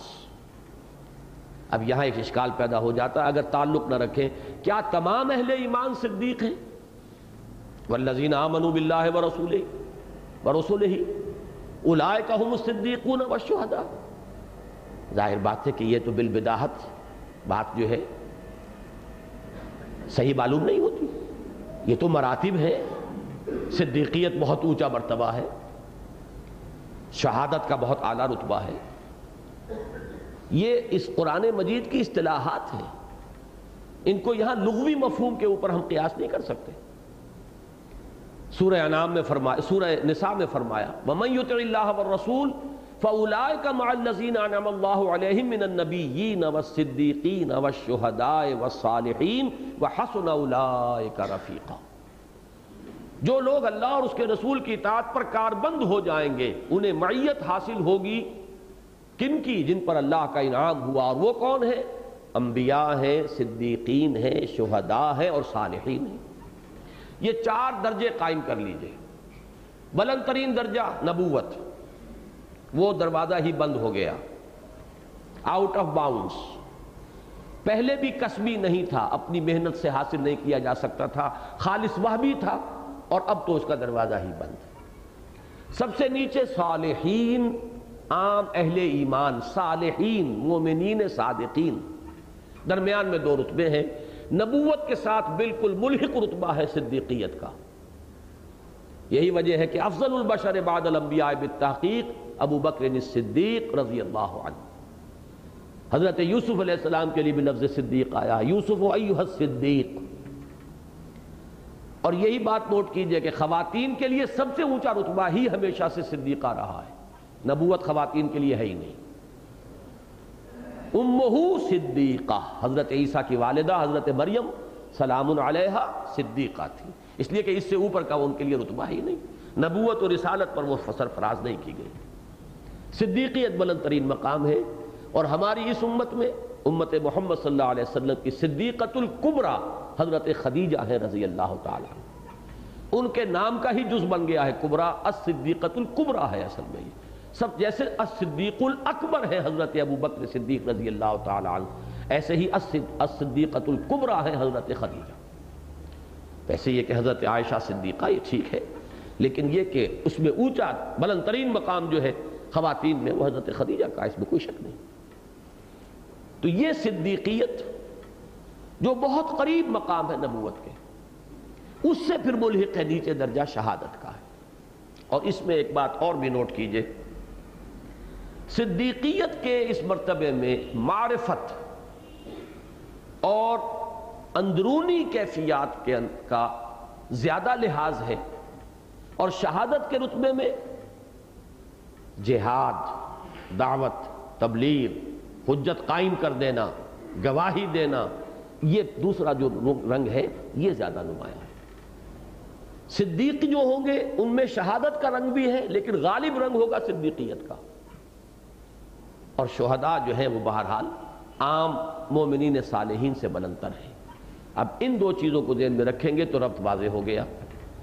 جنہوں نے اپنے دلوں کی دنیا کے اندر یہ حل چلا لیا ہو، اگر ان کے دلوں میں ایمان کا بیج پڑے گا تو اب یہ کھیتی لہلہائے گی. اب افتاد تباہ اور مزاج کی مناسبت سے بلند تر مقامات کے لیے راستے کھلے ہوئے ہیں. صدیقیت کا مقام بھی کھلا ہوا ہے اور شہادت کا رتبہ بھی کھلا ہوا ہے. یہ انسان حاصل کر سکتا ہے اپنی اپنی محنت، اپنی اپنی کوشش، اپنی اپنی مزاج اور افتاد تباہ کی مناسبت سے. صدیقین کے لیے عام طور پر میں نے کئی مرتبہ یہ مضامین بیان کیے ہیں کہ سائیکالوجی میں یہ لفظ استعمال ہوتے ہیں کہ کچھ لوگ ہوتے ہیں جن کا مزاج کچھ باہر کی طرف، خارج کی دنیا کے ساتھ دلچسپی زیادہ ہوتی ہے. کچھ لوگ وہ ہوتے ہیں کہ جو اندر کی طرف، ان کو باطن سے دلچسپی زیادہ ہے. ایکسٹروورٹس، انٹروورٹس، ایک ہوتے ہیں ایمبیورٹس، ایک ایسا متوازن مزاج کہ ان کو اپنے باطن اندر کی طرف اپنے من میں ڈوب کر پا جا سراغ زندگی، اس کے ساتھ بھی مناسبت ہے، فکر، سوچ، غور و فکر، اس کے ساتھ بھی طبیعت کی مناسبت ہے، اور ان کی اندر فعالیت یہ بھی موجود ہے، قوت فعلی جو ہے اور اقدام کرنے کی صلاحیت یہ بھی موجود ہے، تو ایسے لوگ بڑے شاذ ہوتے ہیں۔ اس کے لیے تو کامل ترین مثال اور میرے نزدیک جو سب سے زیادہ بیلنسڈ مقام ہے وہ صرف محمد الرسول اللہ کا صلی اللہ علیہ وسلم۔ خود انبیاء میں بھی آپ مزاج میں دیکھیں گے، کسی کے مزاج میں صدیقیت کا رنگ زیادہ ہے، کسی کے مزاج میں شہادت کا عنصر زیادہ ہے۔ یہی وجہ ہے کہ بعض کو کہا صدیق النبی اور بعض کو کہا رسول النبی۔ رسالت کا جو تعلق ہے وہ زیادہ شہادت کے ساتھ ہے۔ فَكَيْفَ إِذَا جِئْنَا مِن كُلِّ أُمَّةٍ بِشَهِيدٍ وَجِئْنَا بِكَ عَلَىٰ هَؤُلَاءِ شَهِيدًا۔ رسول جو ہیں وہ تو اللہ کے ہاں کھڑے ہو کر گواہی دیں گے۔ کیا ہوگا اس دن اے نبی صلی اللہ علیہ وسلم، جبکہ ہم ہر امت میں سے ایک گواہ بنائیں گے، گواہ کھڑا کریں گے اور آپ کو گواہ بنا کر لائیں گے ان پر، ہر نبی کو گواہی دینی ہے۔ وَكَذَلِكَ جَعَلْنَاكُمْ أُمَّةً وَسَطًا لِتَكُونُوا شُهَدَاءَ عَلَى النَّاسِ وَيَكُونَ الرَّسُولُ عَلَيْكُمْ شَهِيدًا۔ تو دعوت، تبلیغ، اتمام حجت، اس میں تن من دھن لگا دینا، اس کی نسبت اور مناسبت ہے شہادت کے ساتھ، اور ایک سوز باطنی، عشق الہی اور ایک اندرونی کیفیات، اللہ پر توکل، اللہ کے ساتھ ایک باطنی تعلق، ان کا جو ہے معاملہ اور مناسبت وہ ہے صدیقیت کے ساتھ۔ اب یہ جیسا کہ میں نے عرض کیا ہے، خدا پنج انگشت یکساں نہ کرتا، اللہ نے بڑے مختلف مزاج بنائے ہیں، بڑی مختلف طبائع پیدا کی ہیں، ہر گلیرا رنگ و بوئے دیگر است۔ ایک مزاج ہے ابو بکر صدیق اور عثمان غنی کا رضی اللہ تعالی عنہما، ایک مزاج ہے عمر فاروق اور حضرت حمزہ کا رضی اللہ تعالی عنہما۔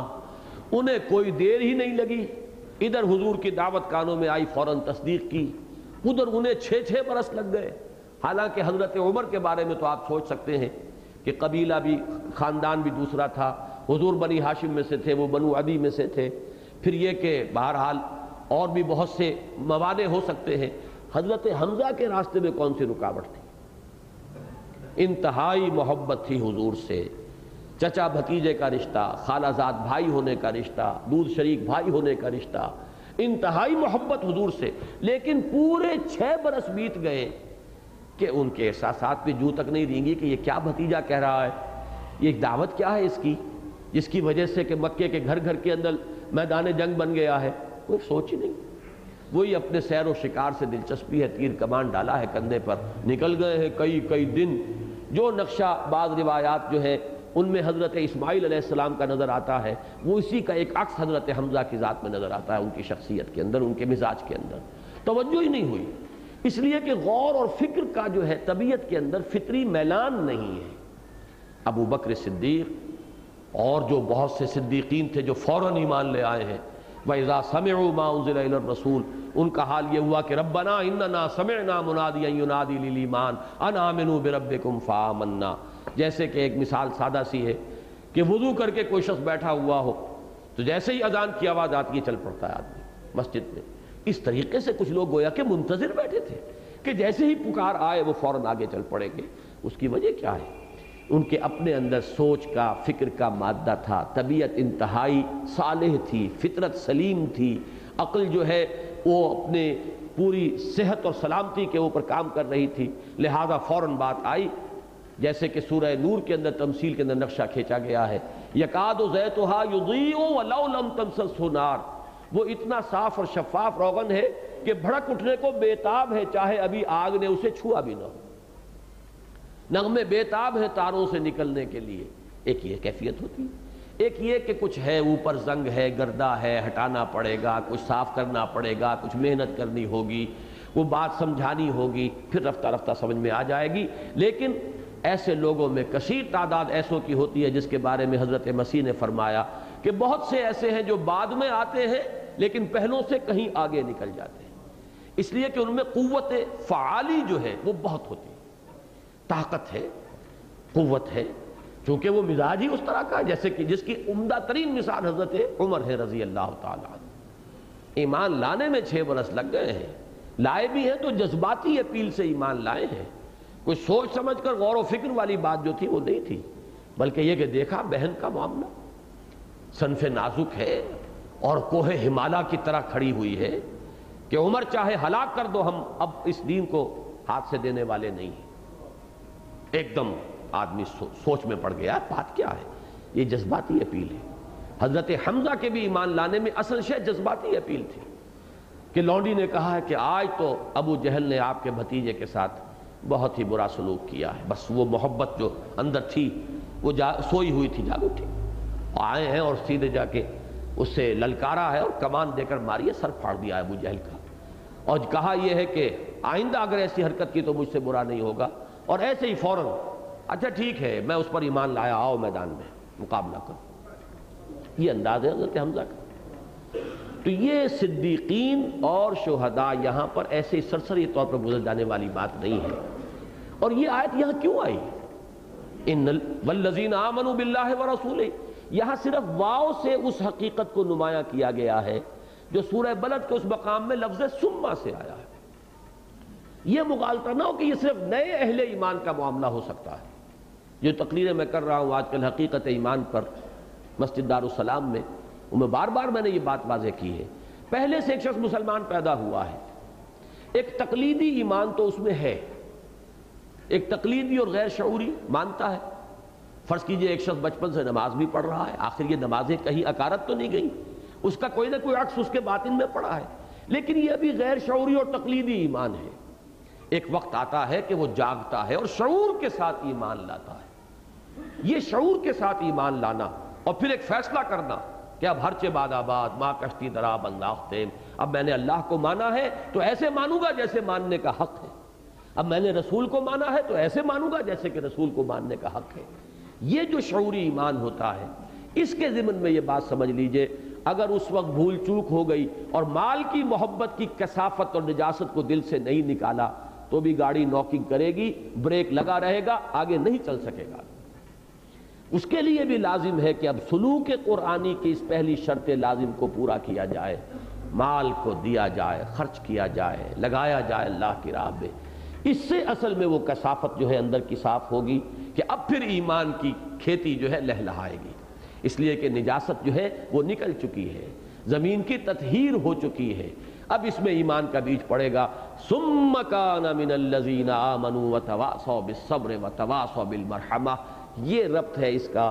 ان المصدقین والمصدقات واقرضوا اللہ قرضا حسنا یضاعف لهم ولهم اجر کریم والذین آمنوا باللہ ورسلہ اولئک هم الصدیقون والشہداء عند ربہم۔ اس آیت کے بارے میں تو یہ چاہتا ہوں کہ آپ اس درس کے ساتھ ساتھ اللہ تعالیٰ آپ کو توفیق دے، آپ کچھ تفاسیر دیکھیے، اسی میں پھر تقابل آپ کر سکیں گے کہ کیا کیا باتیں وہاں آئی ہیں، یہاں کیا چیز کس بات کی طرف توجہ دلائی گئی ہے۔ ایک یہاں پر اور بھی کافی اختلاف والی بات رہی ہے، بعض حضرات کے نزدیک صدیقون پر جملہ ختم ہو جاتا ہے، والذین آمنوا باللہ ورسلہ اولئک هم الصدیقون، جملہ ختم، آگے نیا جملہ شروع ہو رہا ہے والشہداء عند ربہم۔ اب یہ شہداء جو ہے یہاں پر پھر مبتدا بنے گا اور یا تو اس کی خبر ہوگی عند ربہم، اور یا یہ صفت بنے گا اور شہداء موصوف اور لہم اجرہم و نورہم یہ خبر بنے گی۔ اور ایک رائے یہ ہے کہ یہ ایک ہی جملہ ہے، میں پوری طرح جازم ہوں اس رائے پر کہ یہ ایک ہی جملہ ہے، اور اس کا اصل تعلق سابق والی آیت سے کیا ہے کہ جو لوگ اس صدقے اور اللہ کو قرض حسنہ دے کر اپنے دلوں کے اندر حل چلا چکے ہوں گے، اس کی کثافتوں کو نکال چکے ہوں گے، وہ جب شعوری طور پر ایمان لائیں گے ایک دلی ذہن اور قلب کے فیصلے کے ساتھ اللہ پر اور اس کے رسولوں پر، اب ان کے لیے مراتب عالیہ کھلے ہیں، ترقی کے راستے ان کے لیے کھلے ہیں، وہ بریک کھل چکا ہے، اس باٹل نیک میں سے وہ گزر آئے ہیں۔ اب یہ معاملہ ہوگا افتاد طبع کے اعتبار سے، کسی کے مزاج میں دروں بینی زیادہ ہے، کسی کے مزاج کے اندر خارج سے دلچسپی زیادہ ہے، کوئی ایکسٹروورٹ زیادہ ہے، کوئی انٹروورٹ زیادہ ہے، کسی کے اندر قوت فعلی زیادہ ہے، کسی کی قواعد فکریہ زیادہ ہیں، تو اپنے اپنے استاد تباہ کے اعتبار سے اب صدیقیت اور شہادت کے مقامات تک رسائی حاصل ہو جائے گی۔ یہ ہے اس آیت کا اور بالکل ایک جملے کی حیثیت سے مفہوم، اور ان چاروں آیات کے ساتھ اس کا جڑ کر جو تعلق چلا آ رہا ہے، اسی لیے میں نے ان چاروں کے لیے ایک عنوان معین کیا، اور وہ ہے سلوک قرآنی۔ فرمایا لہم شہداء عند ربہم، اس کو بھی سمجھ لیجئے۔ دعوت اور تبلیغ کے نتیجے میں دنیا میں اتمام حجت ہوتی ہے۔ رسول اپنی دعوت کے نتیجے میں حجت قائم کر دیتا ہے اپنی امت پر، جیسے کہ حضور صلی اللہ علیہ وسلم نے حجۃ الوداع میں گواہی لے لی، الا هل بلغت، اور پورے مجمع نے گواہی دی، انا نشهد انک قد بلغت وادیت ونصحت۔ اب اس کا ظہور ہوگا قیامت کے دن کہ ہر امت پر اس کا رسول کھڑا ہو کر گواہی دے گا، پروزیکیوشن وٹنس کی حیثیت سے، سرکاری گواہ کی حیثیت سے، کہ اللہ تیرا پیغام، تیری وحی، تیرا دین جو مجھ تک آیا تھا میں نے پہنچا دیا تھا بلا کم و کاست۔ میں نے ان کی مخالفتوں کی پرواہ نہیں کی، ان کے استہزاء کی پرواہ نہیں کی، ان کی ایذا کی پرواہ نہیں کی، انہوں نے جو بھی کچھ میرے ساتھ کیا جھیلا اور برداشت کیا، تیرا پیغام پہنچا دیا۔ اب یہ ذمہ دار ہے، یہ اکاؤنٹیبل ہے، یہ جواب دہ ہے، یہ رسپانسیبل ہے۔ اس اعتبار سے اس شہادت کو میں کہتا ہوں یہ پروزیکیوشن وٹنس ہے، سرکاری گواہ ہے جو اللہ کی عدالت میں کھڑا ہوگا، اور یہی گواہی دیں گے کون؟ اب رسول صلی اللہ علیہ وسلم کے انتقال کے بعد اس امت کو یہی کام کرنا ہے۔ اس امت میں سے جو لوگ یہ حجت قائم کریں گے لوگوں کے اوپر، مسلسل نسلاً بعد نسل، پوری نوع انسانی تک اس دین کو پہنچانے کی ذمہ داری چونکہ اس امت پر ڈالی گئی ہے، لہذا یہ شہداء علی الناس ہیں۔ انہیں بھی دنیا میں دعوت و تبلیغ کے ذریعے سے حجت قائم کرنی ہے، اور عدالت اخروی میں انہیں بھی کھڑے ہو کر یہ حجت پیش کرنی ہوگی، اور اگر نہ کر سکے، گواہی نہ دے سکے، تو الٹی ان کے اوپر حجت قائم ہو جائے گی۔ خلق ان کو الٹا مورد الزام ٹھہرائے گی کہ اللہ تیرے دین کے امین تو یہ تھے، تیرے نبی کے ٹھیکیدار یہ بنے ہوئے تھے، سارے نبیوں سے اعلیٰ ہمارا نبی، لہلہا کر اور خوب یہ گاتے رہے اور بہت اس پر زوم کرتے رہے اور فخر کرتے رہے، لیکن اس نبی کی سنت اور تعلیمات پر نہ خود عمل کیا نہ ہم تک پہنچایا، یہ خزانے کے سانپ بن کر بیٹھے رہے۔ یہی لفظ ابھی حال ہی میں آئے تھے، شیخ احمد دیدات انہوں نے کراچی کی تقریر میں استعمال کیا یہ لفظ، اور صحیح استعمال کیا، کہ اس وقت امت سانپ بن کر خزانے پر بیٹھی ہوئی، نہ اس خزانے سے وہ سانپ خود استفادہ کر سکتا ہے اور نہ وہ دوسرے کو قریب پھٹکنے دیتا ہے۔ یہ حال ہمارا ہے، اپنے طرز عمل، اپنے کردار۔ آج دنیا کے سامنے ہم کیا نقشہ پیش کر رہے ہیں؟ میں نے کہا تھا نا پچھلے جمعے میں، آج ہم نے یہ نقشہ پیش کیا ہے، اور کل بھی یہی نقشہ ہوا ہوگا، مجھے نہیں معلوم، میں تو ٹی وی نہیں دیکھتا، کہ ملک اسلام کے نام پر لیا گیا، مملکت خدا داد پاکستان، 50 ہزار کی تعداد میں مجمع جو ہے جمعے کے روز ایسے بیٹھا رہتا ہے کہ جنبش تک نہیں کھاتا، کوئی احساس ہی نہیں کہ کون سا وقت آیا اور کون سا گیا، لہو و لعب کے اندر اس طریقے سے غرق۔ تو یہ شہادت ہے جو ہم دے رہے ہیں کہ ہمارے نزدیک کوئی اہمیت نہیں جمعے کی اور جمعے کی نماز کی۔ کہتا رہے قرآن، اذا نودی للصلاۃ من یوم الجمعۃ فاسعوا الی ذکر اللہ وذروا البیع، ہمیں کوئی اہمیت نہیں، یہ گواہی ہے جو عمل سے دے رہے ہیں۔ تو یہاں در حقیقت والشہداء عند ربہم، اپنے رب کے پاس گواہی دینے والے ہوں گے۔ یہ گواہی بالفعل دنیا میں ہے دعوت و تبلیغ کے ذریعے، اور پھر عدالت اخروی میں گواہی دینی ہوگی، گویا کہ اللہ تعالیٰ کی طرف سے سرکاری گواہ کی حیثیت میں کھڑے ہو کر کہ پروردگار، رسول یہ کہیں گے کہ تیرا دین ہمارے پاس آیا، ہم نے پہنچا دیا۔ امتیوں کو یہ کہنا ہوگا کہ تیرے نبی سے جو دین ہمیں ملا، ہم نے اس میں کوئی اضافہ نہیں کیا، کوئی بدعات ایجاد نہیں کی، اس کے کسی حصے کو چھپایا نہیں۔ وَمَنْ أَظْلَمُ مِمَّنْ كَتَمَ شَهَادَةً عِنْدَهُ مِنَ اللَّهِ وَمَا اللَّهُ بِغَافِلٍ عَمَّا تَعْمَلُونَ، اور اس شخص سے بڑھ کر ظالم کون ہوگا کہ جس کے پاس اللہ کی طرف سے کوئی گواہی ہو اور وہ اسے چھپا لے۔ تو نہ کتمان کیا ہے، نہ ہم نے کوئی بدعات ایجاد کی، تیرے نبی سے جو دین ہمیں ملا ہم نے جو کا تو آگے پہنچایا ہے۔ یہ گواہی اگر دے سکیں تو سرخرو ہوں گے، اور نہ دے سکے تو خلق کی حجت اس امت کے اوپر قائم ہو جائے گی۔ فرمایا لہم اجرہم و نورہم، اب ان لوگوں کے لیے ان کا اجر بھی ہے، نور بھی ہے۔ اس سورہ مبارکہ کو نوٹ کیجئے، یہ لفظ نور اب یہاں پر دوسری مرتبہ آ گیا ہے، بلکہ تیسری مرتبہ۔ پہلے آیا تھا نور میں نکال کر لانے والی، اندھیروں سے نکال کر لانے والی یہ آیات بینات ہیں۔ هو الذی ینزل علی عبدہ آیات بینات لیخرجکم من الظلمات الی النور۔ وہی ہے اللہ جو اپنے بندے پر صلی اللہ علیہ وسلم یہ روشن آیات نازل فرما رہا ہے تاکہ وہ نکالے تمہیں اندھیروں سے نور کی طرف۔ دوسری مرتبہ ذکر آیا میدان حشر میں اہل ایمان کو نور عطا ہوگا، یسعی نورہم بین ایدیہم و بایمانہم۔ وہ حدیث میں پچھلی مرتبہ بیان کر چکا ہوں کہ یہ اس میں درجات ہوں گے، یہ ایک جیسا ہی نہیں ہوگا سب کا نور۔ حضور نے فرمایا کسی کو اتنا نور ملے گا کہ جس سے مدینے سے اور صنعاء تک روشنی ہو جائے، کسی کی روشنی عدن تک پہنچ رہی ہوگی، کسی کی اس سے کم ہوگی، اور کسی کو اتنا نور ملے گا کہ بس اس کے قدموں کے آگے روشنی ہو جائے۔ اور میں اپنے وہ الفاظ پھر دہرا رہا ہوں، بڑا خوش قسمت ہوگا وہ شخص بھی اس دن جسے اتنی ہی روشنی مل جائے کہ اس کے قدموں کے آگے روشنی ہو جائے، جس سے وہ اس کٹھن منزل سے گزر جائے۔ جیسے ایک ٹارچ کی روشنی سے بھی انسان کوئی نہ کوئی کسی پگڈنڈی سے سلامتی کے ساتھ گزر جاتا ہے۔ بہرحال وہ اس کا نقشہ کھینچا گیا ہے سورہ تحریم میں، جو اس سلسلے کی آخری صورت ہے۔ جن کو یہ نور کم ملا ہوا ہوگا وہ اللہ سے دعائیں بھی کر رہے ہوں گے، یقولون ربنا اتمم لنا نورنا واغفر لنا انک علی کل شیء قدیر، اور وہ یہ کہتے ہوں گے اے رب ہمارے اس نور کو بھی کامل فرما دے، خاص اپنے فضل سے۔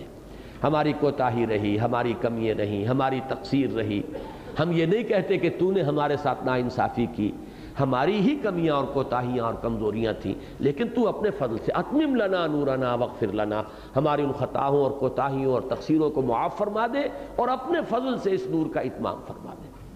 تو یہ دوسری تھی بات، اور تیسری مرتبہ یہاں آ گیا لہم اجرہم و نورہم۔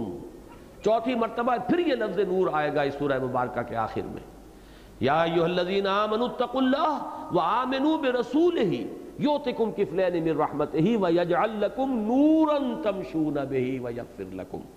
تو یہ اس سورہ مبارکہ میں خاص طور پر اس کو نوٹ کیجئے، اس نور کا ذکر جو ہے بار بار آ رہا ہے۔ لہم اجرہم و نورہم، ان کے لیے ہے ان کا اجر بھی ان کا نور بھی۔ والذین کفروا وکذبوا بآیاتنا، اور وہ لوگ کہ جنہوں نے چھپایا اور دبایا اور جھٹلایا ہماری آیات کو۔ یہ دو الفاظ بھی آتے ہیں تو یہ ایسے ہی نہیں آتے جیسے ہم کہہ دیتے ہیں گورا چٹا یا اور اس طرح کے الفاظ صرف بات میں زور دینے کے لیے، ایسا نہیں ہے، بلکہ ان دونوں کا اپنا اپنا محل ہے۔ جیسے میں نے رؤوف اور رحیم کی آپ کے سامنے بڑی تفصیل سے وضاحت کی تھی۔ کفر کے اصل معنی ہے دبا دینا، چھپا دینا، اسی لیے یہ لفظ کفار آیا ہے قرآن مجید میں، یعجب الکفارا، اگلے سبق کے اندر یہ لفظ آ رہا ہے۔ کاشتکار جو ہے اس کے لیے یہ لفظ آتا ہے اس لیے کہ وہ بیج کو زمین میں چھپاتا ہے۔ کفر کے معنی دبا دینا، چھپا دینا۔ مقابلے کا لفظ ہے شکر، ظاہر کرنا۔ آپ کے اوپر کسی نے احسان کیا، اس احسان کے لیے کہ رد عمل میں ایک شکر کا جذبہ دل میں ابھرا، آپ نے اسے ظاہر کیا، یہ ہے شکر، اور اس کو دبا دیا، آپ کو زبان سے اس کا شکریہ ادا کرنے کی توفیق نصیب نہیں ہوئی، یہ ہے کفران نعمت۔ تو کفر اور شکر یہ مقابلے کے الفاظ ہیں۔ تو کفر اصل میں کیا ہے کہ ایمان کی جو گواہی ہماری فطرت میں موجود ہے، پھر یہ گواہی جاگتی ہے جبکہ وحی کا نور سامنے آتا ہے اور وحی کی دعوت سامنے آتی ہے، تو فطرت گواہی دیتی ہے کہ یہ حق ہے۔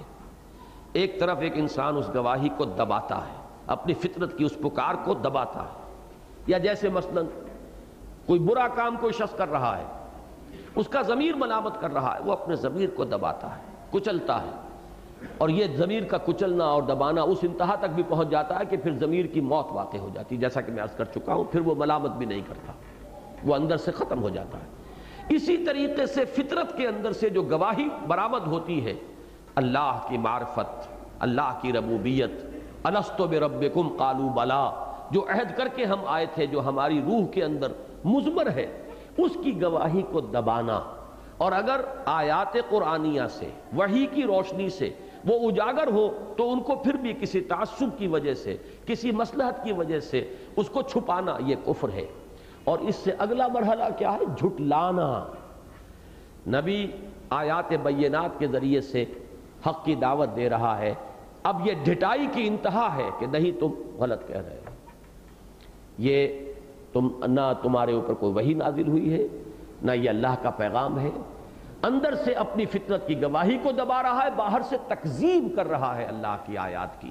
ان دونوں چیزوں کے مجموعے سے گویا کہ یوں سمجھیے کہ اس کا جرم جو ہے اپنی شناعت کے اعتبار سے آخری درجے کو پہنچ گیا۔